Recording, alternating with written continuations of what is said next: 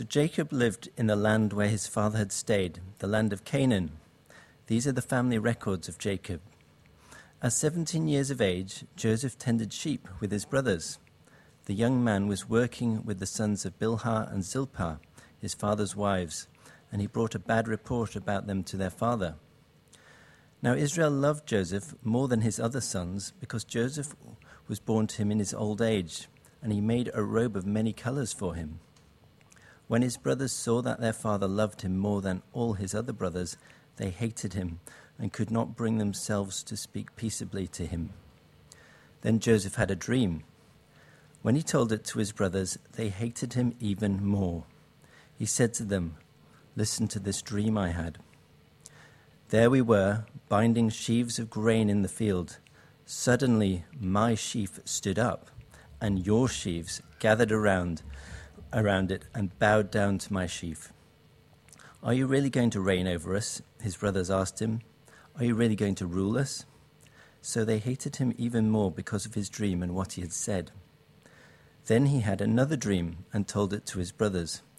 "Look," he said, "I had another dream, and this time the sun, moon, and 11 stars were bowing down to me." He told his father and brothers, but his father rebuked him. "What kind of dream is this that you have had?" he said. "Are your mother and brothers and I going to come and bow down to the ground before you?"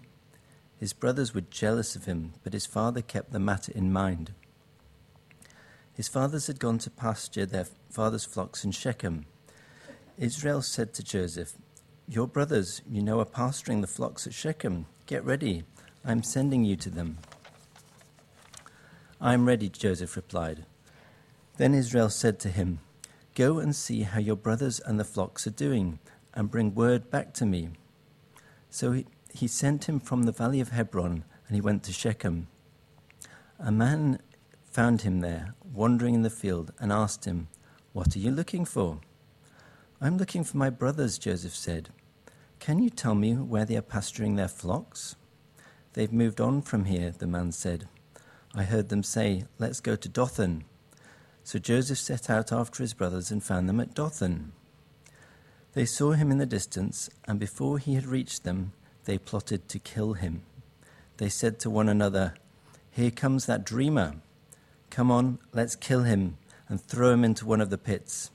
We can say that a vicious animal ate him. Then we'll see what becomes of his dreams." When Reuben heard this, he tried to save him from them. He said, "Let's not take his life." Reuben also said to them, "Don't shed blood. Throw him into this pit in the wilderness, but don't lay a hand on him," intending to rescue him from their hands and return him to his father. When Joseph came to his brothers, they stripped off his robe, the robe of many colors that he had on. Then they took him and threw him into the pit. The pit was empty, there was no water in it. Then they sat down to eat a meal. They looked up, and there was a caravan of Ishmaelites coming from Gilead. Their camels were carrying aromatic gum, balsam, and resin, going down to Egypt. Then Judah said to his brothers, "What do we gain if we kill our brother and cover up his blood? Come, let's sell him to the Ishmaelites and not lay a hand on him, for he is our brother, our own flesh." And they agreed. When Midianite traders passed by, his brothers pulled Joseph out of the pit and sold him for 20 pieces of silver to the Ishmaelites, who took Joseph to Egypt. When Reuben returned to the pit and saw that Joseph was not there, he tore his clothes. He went back to his brothers and said, "The boy is gone. What am I going to do?" So they took Joseph's robe, slaughtered a young goat, and dipped the robe in its blood. They sent the robe of many colors to their father and said, "We have found this. Examine it. Is it your son's robe or not?" His father recognized it. "It is my son's robe," he said. "A vicious animal has devoured him. Joseph has been torn to pieces." Then Jacob tore his clothes, put sackcloth around his waist, and mourned for his son many days. All his sons and daughters tried to comfort him, but he refused to be comforted. "No," he said, "I will go down to Sheol to my son, mourning." And his father wept for him. Meanwhile, the Midianites sold Joseph in Egypt to Potiphar, an officer of Pharaoh and the captain of the guard.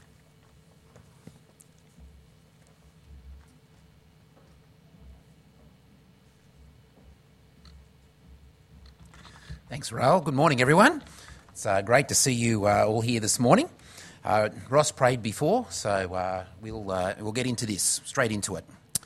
When you look around at the world, I wonder if you sometimes ask this question: where is God?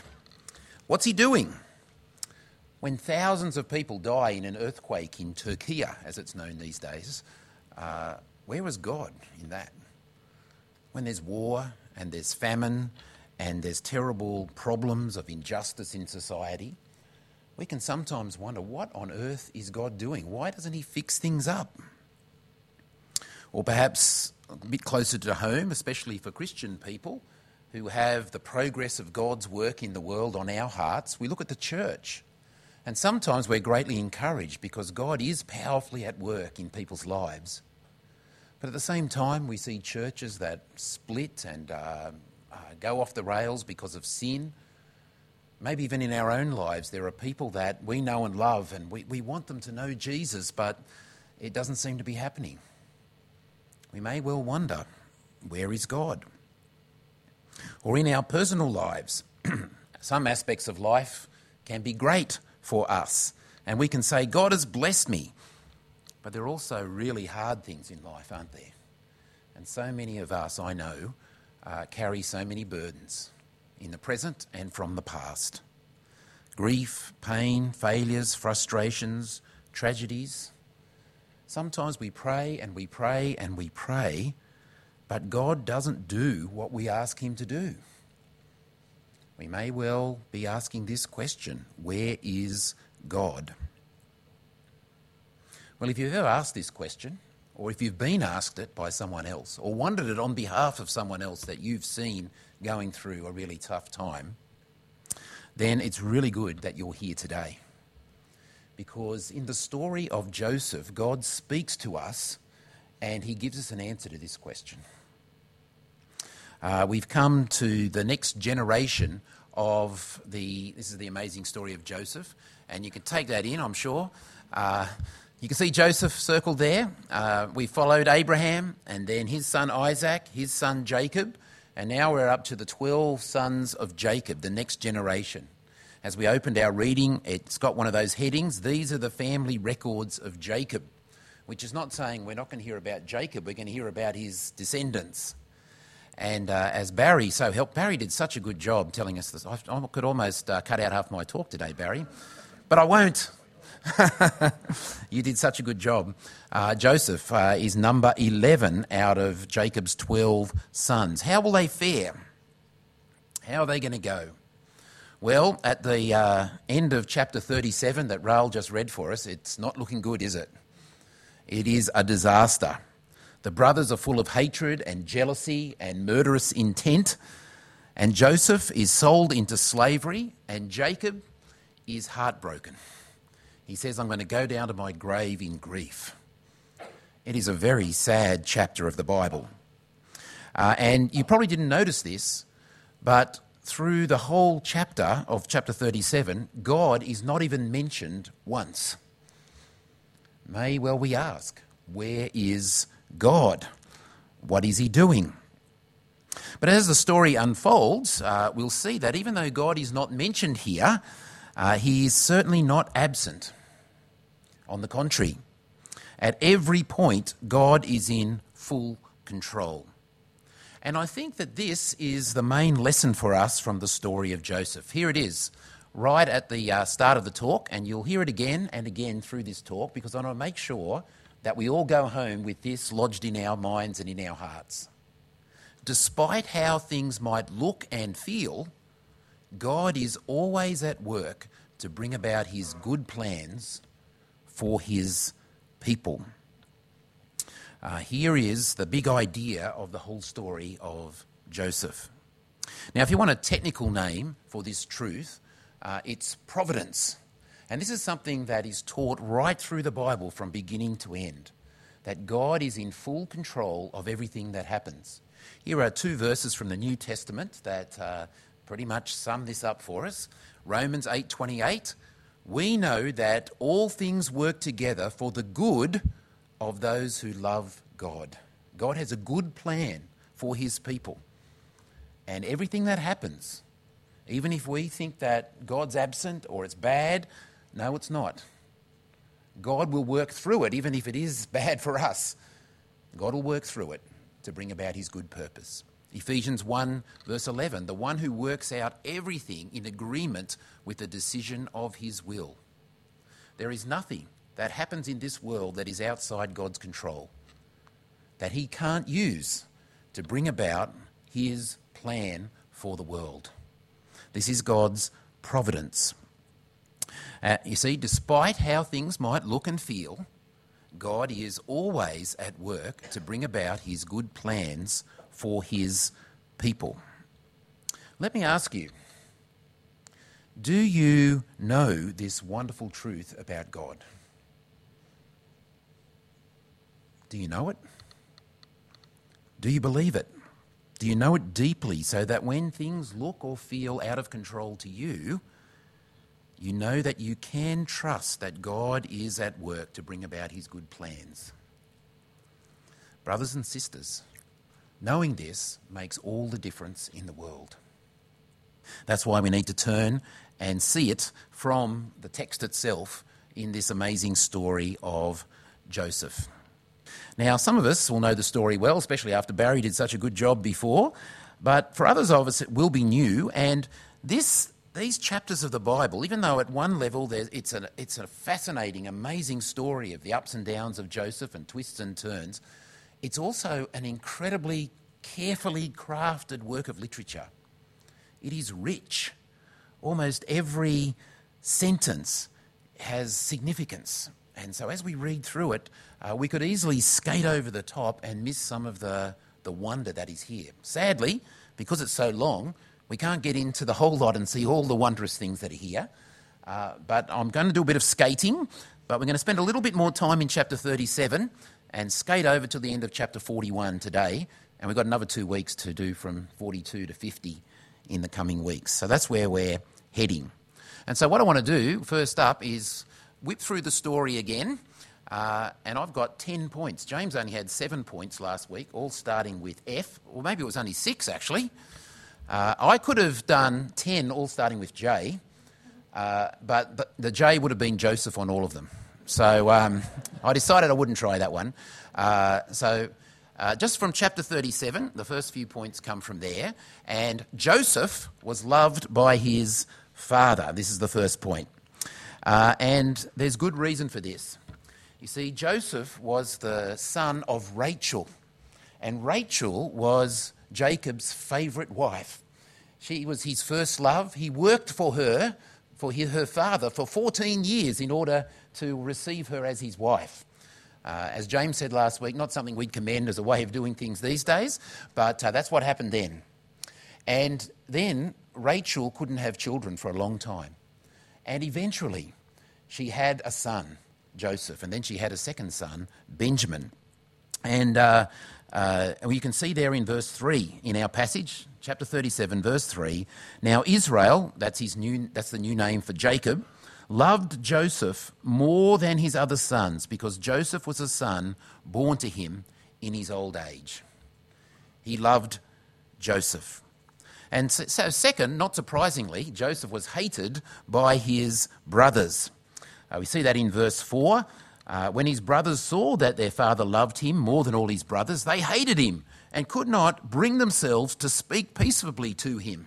It wasn't a happy family, the family of Jacob. They were at each other's throats. And I'll tell you what, Joseph giving the coat of many colours to Jacob didn't help. Now, maybe today we might have thought, well, bad luck, he's got to wear that funny looking thing. But back then, they were angry. And not only that, look in verse 2, we get a bit of a taste of the kind of things that went on. Joseph was a man of integrity. And he told the truth, and he was loyal to his father, and he went out with the brothers and then brought a bad report home to Jacob about what they were doing. That didn't help the family relationships, having him dobbing on them like that. But we also see straight away that Joseph is destined to rule. God has a plan for Joseph, and he reveals it to him and through him to the whole family through these two dreams. And in those days, dreams were often a way that God communicated with his people. They didn't have the Bible like we do that's been written down for us. And so it was much more kind of direct. And here, through these dreams, God shows the family what his plan is. Somehow, one day, all the family is going to bow down before Joseph. He is destined to rule. Now, this didn't help in the family relations either, did it? We read there that the brothers hated him even more. And even his father rebuked him. After all, he was only the 11th born in the family. What right does the 11th born have to rule over the rest? How could it be, given that the brothers hate him so much, that they could ever willingly bow down to him? It seems impossible. And then it gets even more impossible because we see how evil these brothers were. At first, they wanted to kill Joseph, but the oldest brother, the responsible one, Reuben, said, no, throw him in the well instead, because Reuben had a plan. He was going to come back and rescue him and take him home. But while they're there callously eating their lunch, while Joseph is down in the pit, the opportunity arises, and Judah says, well, obviously he still had murder in his heart. Why should we kill him? And Reuben's not here. Why don't we sell him to these traders that are going past, and we'll get some money, and we'll be done with this dreamer, and we'll get rid of him. And so he's sold into slavery. And Joseph is carted off away from the family, away from the promised land, down to Egypt. Now, at this point, we have to be asking, don't we, where is God? God has revealed his plan, but it seems so far off. And Joseph himself is now out of the picture, way down as a slave in Egypt. How is God going to make this happen? Well, the good news is we've got 6 points to go. And I'm going to go even quicker because I said we're focusing on 37 and whipping through more quickly. When he gets down there in chapters 39 to 41, we see that Joseph is blessed by God. He is everything 5 times we're told in chapter 39. We'll come back to 38 next week. Don't worry, I haven't forgotten it. It's a shocker. It is a real shocker. But we'll come back to that next week. Chapter 39, 5 times we're told the Lord was with Joseph. Everything he touches turns to gold. And as Barry reminded us, he was raised up and Potiphar put him in charge of his whole house. He's blessed by God. And Joseph also is not very technically minded. Faithful to God. Thank you, Charlie. He's faithful to God. When Potiphar's wife tried to seduce him, he resisted. He said, no, I'm going to be loyal to my master. And even more, he said, how could I do such a great evil and sin against God? Adultery is not just sin against people, it's a sin against God. Joseph was faithful to God. And everything that happens to Joseph here is not because of his sin. It's not because God punishes him in any way. He is loyal, he is faithful, and at every point he gives honour to God. But despite being completely innocent and honourable, he suffers injustice. Mrs. Potiphar accuses him of coming and trying to sleep with her. And Joseph is thrown in jail and he's there unjustly suffering. But that's not the end of it. The 2 men from Pharaoh's court are in jail with him. They have dreams. Joseph interprets them correctly. The plan is that when the cupbearer, the one who serves the wine to the Pharaoh, the king of Egypt, right next to his ear, as he hands him his glass, he's going to tell Pharaoh that Joseph's unjustly in jail and he should be released. But then at the end of chapter 40, we read these words, the chief cupbearer did not remember Joseph. He forgot him. And so Joseph languished there in jail for another 2 years. This has been a long time that Joseph has been suffering, isn't it? From the time he was 17 through here now till the time when he's almost 30, he's been a slave and now imprisoned unjustly and forgotten. He must have felt like, where is God? but God had not forgotten him. In chapter 41, Pharaoh himself has 2 dreams. It's the third lot of 2 dreams. And we know the drill here, don't we? God gives dreams and Joseph is able to interpret them. And amazingly, the cupbearer remembers, oh, I know a bloke who can interpret dreams. And they call Joseph up and he gives glory to God. Only God can really know the answer to what's going on, Pharaoh. He tells Pharaoh what's going to happen. 7 great years, 7 bad years. And he says, what you've got to do, Pharaoh, is find a really wise man and appoint him to collect all the food for 7 years and then dish it out during the time of famine. And Pharaoh says, I can't think of anyone better than you, Joseph. And he's raised up not just to rule a prison or a household of Potiphar, but to rule over all Egypt. Second in charge only to Pharaoh. And we read at the end of chapter 41, the conclusion there is that every nation came to Joseph in Egypt to buy grain, for the famine was severe in every land. He was raised up to rule, and he was a blessing to the nations in fulfilment of the promise to Abraham, or partial fulfilment at least. And then finally, in the last section, which we're hardly going to touch on today, we find that God's people are saved. Jacob and the other 11 sons and their families up in the land of Canaan are starving in the famine. And they hear that there's grain in Egypt, and they come down, and Jacob and Joseph gives them food. And so they are saved. Through Joseph, God saves his people. And significantly, when the brothers turn up for the first time and meet Joseph, the very first thing that happens is in chapter 42, verses 5 and 6. The sons of Israel were among those who came to buy grain, for the famine in the land was in the land of Canaan. Joseph was in charge of the country. He sold grain to all its people. His brothers came, and what did they do? They bowed down before him with their faces to the ground. The dream has been fulfilled, and they'll do it again and again. But here it is. God has raised up his Saviour to rule and bring salvation to his people. It is an amazing story, this one, about Joseph, isn't it? And we've only just done the first part of it. We'll see even more amazing things next week.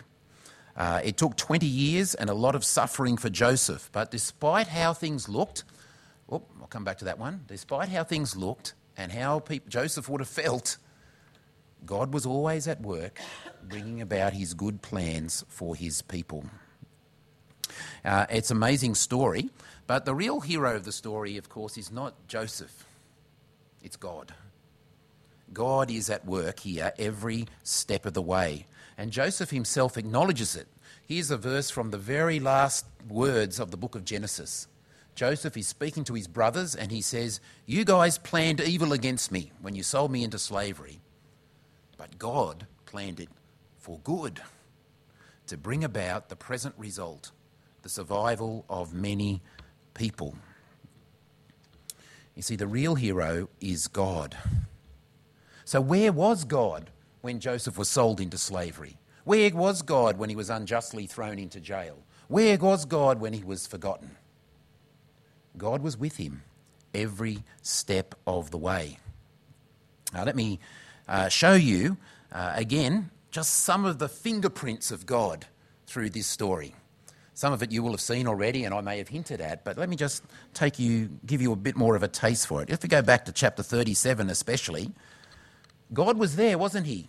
Giving the dreams to Joseph, revealing his plan. He didn't leave him in the dark. God was there when Joseph went out to his brothers. He's not mentioned, but it's no coincidence that Joseph went out to where his brothers were and they'd already moved on. He's wandering around out in the bush by himself and there's another guy there. What a coincidence that is.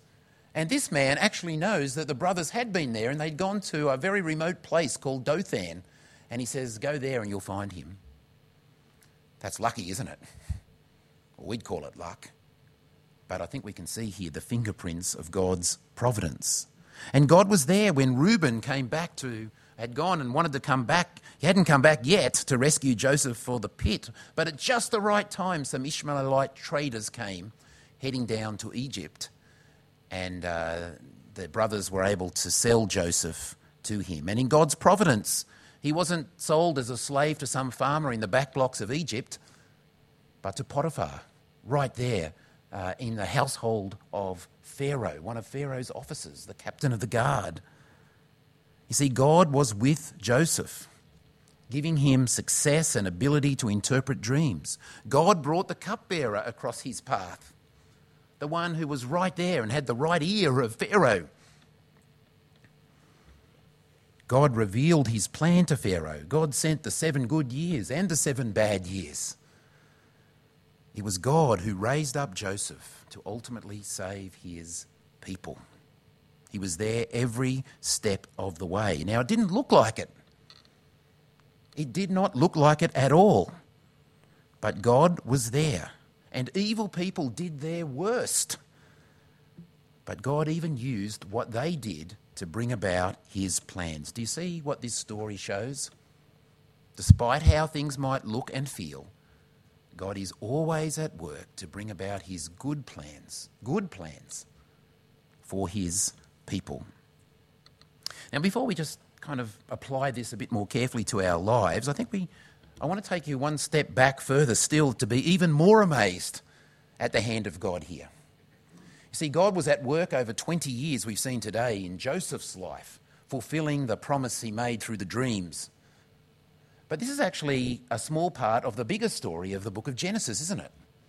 And in the book of Genesis, earlier on, God made promises to Abraham, and one of the things he said was that your descendants are going to be slaves in a foreign land for 400 years before I bring them up and back to the land of Canaan. But at the time, at the beginning of this story, they're not in a foreign land. They're in Canaan. But look what God has done. Through the evil actions of these brothers, through raising up Joseph, the family are now based in Egypt. And you know what's happened?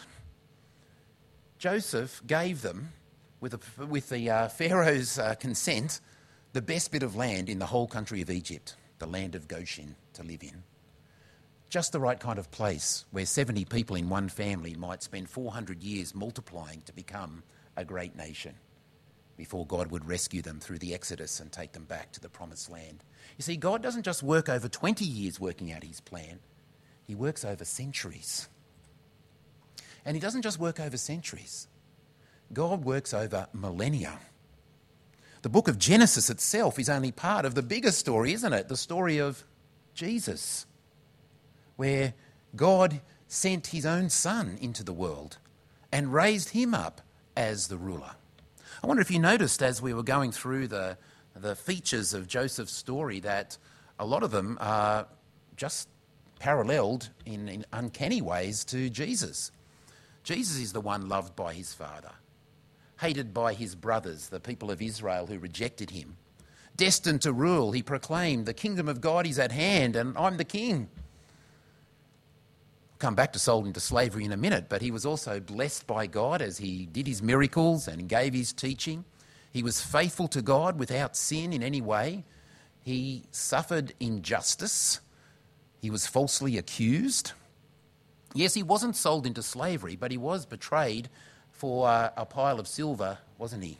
As Judas collected the silver for handing Jesus over. He was raised up by God after he hung on the cross. When you looked at him on the cross, you would have thought, how can that be God's plan to save the world? A man who claimed to be the Messiah hanging on a cross. That looks weak, it looks foolish. It can't possibly be the glorious kingdom of God coming to bear. But it was. It was God's good plan. And God raised him up to rule at his own right hand. And he has become a blessing to all the nations. Now anyone can come into his kingdom, receive his forgiveness that he's won for them, and a share in the eternal inheritance that he has provided. And so God's people, everyone who will bow the knee to King Jesus, can be saved and share in this wonderful future. Isn't God amazing? That we have this story with all these twists and turns from way back, 1700 years before Jesus. But God had in mind Jesus all the time. I am just blown away by the sovereign hand of God working out his plans and his purposes. Despite how things might look and feel, God is always at work to bring about his good plans for his people. I hope you can see and feel the weight of this wonderful truth today. But what does it mean for us? Well, it means that we can trust him. Through thick and thin, in good times and bad times, when we can't tell what's going on, we can trust him. As you well know, the reality of our lives is that often we don't know why things happen. We don't know what God is doing, at least not at the time. Some of us have really hard things to deal with, things that can last for years and years. And we may well look at our circumstances or look at what happens to others and feel for them and say, where is God? It might feel to us like God is not good, that he's abandoned us, that he's not able to do anything. And we might despair or even be tempted to give up on God. But the story of Joseph teaches us, no, God is always in control. We can trust him. We can trust him. Sometimes really bad things will happen to us in this world. Trusting God doesn't mean that we're going to have a suffering, pain-free life. Because we live in a broken and fallen world, things happen. Sickness happens. Death happens. Hatred happens. Evil happens. God never promises that we're going to be protected from the hard things, but he does promise to be with us. He does promise that one day he will come and put all things right. He does promise to raise up us from the dead like he raised Jesus and give us a place in his new perfect creation. He does promise that he's going to work together in all things to bring about his good for us, his people, those who belong to Jesus. We can trust him in those big things and along the way as we take the hits of living in this fallen world. But there are two key qualifications I need to make here. Firstly, God works out his good purpose for us. And his good purpose might not be what we think is our good purpose for us. He's working to save us and through us to save others and to grow us to be more and more like Jesus. That's his good plan. Not necessarily that I might live in this house or have this relationship or be successful in work or whatever it might be. Suffering is hard at the time, but God even uses the hard things. In fact, he probably especially uses the hard things to grow us in character, to strengthen our faith, hope and love, to prepare us to be able to serve others.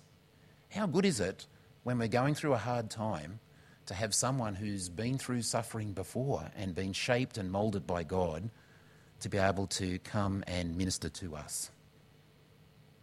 That's what God does. His good plans are much better than yours or mine. The second thing is to see that we can't always see the good in something until later. It's always much easier in hindsight, isn't it? When you're in the thick of it, it looks like everything's out of control. It feels like God has forgotten me. But what we have to do is see that, well, it feels like that now. But at some time in the future, when we look back, we normally will be able to see something of the fingerprints of God, even in our own lives. And even if we don't see it in this life, in the life to come, all will be revealed. And we'll see and glorify God for all eternity for his good plan worked out in us. So, when we see the evil in this world, when we feel the weight of suffering in this world, look again at what God has done in the time of Joseph. At this amazing story where his hand is at work at every point. Look in the story of the whole Bible culminating in Jesus. Look there. Every promise that God has made has come true. And there has never been a time, over thousands of years, revealed to us in the Bible when God is not in control, working out his plans for his people. Looking now at how I see things or how I feel is not ultimately a reliable source. It's your real experience, but it's not a reliable source of information about what God is doing. We've got a rock-solid source of information about God and what he is doing. It's been recorded for us in the Scriptures. The Word of God that can guide us and can save us. We need to base our lives on this, not on what I see and what I feel about what I'm going through at the moment. Because there's a much bigger plan and a much bigger God who is good and will always work to bring about his good plans for his people. We can trust him. We can trust him. Let's pray.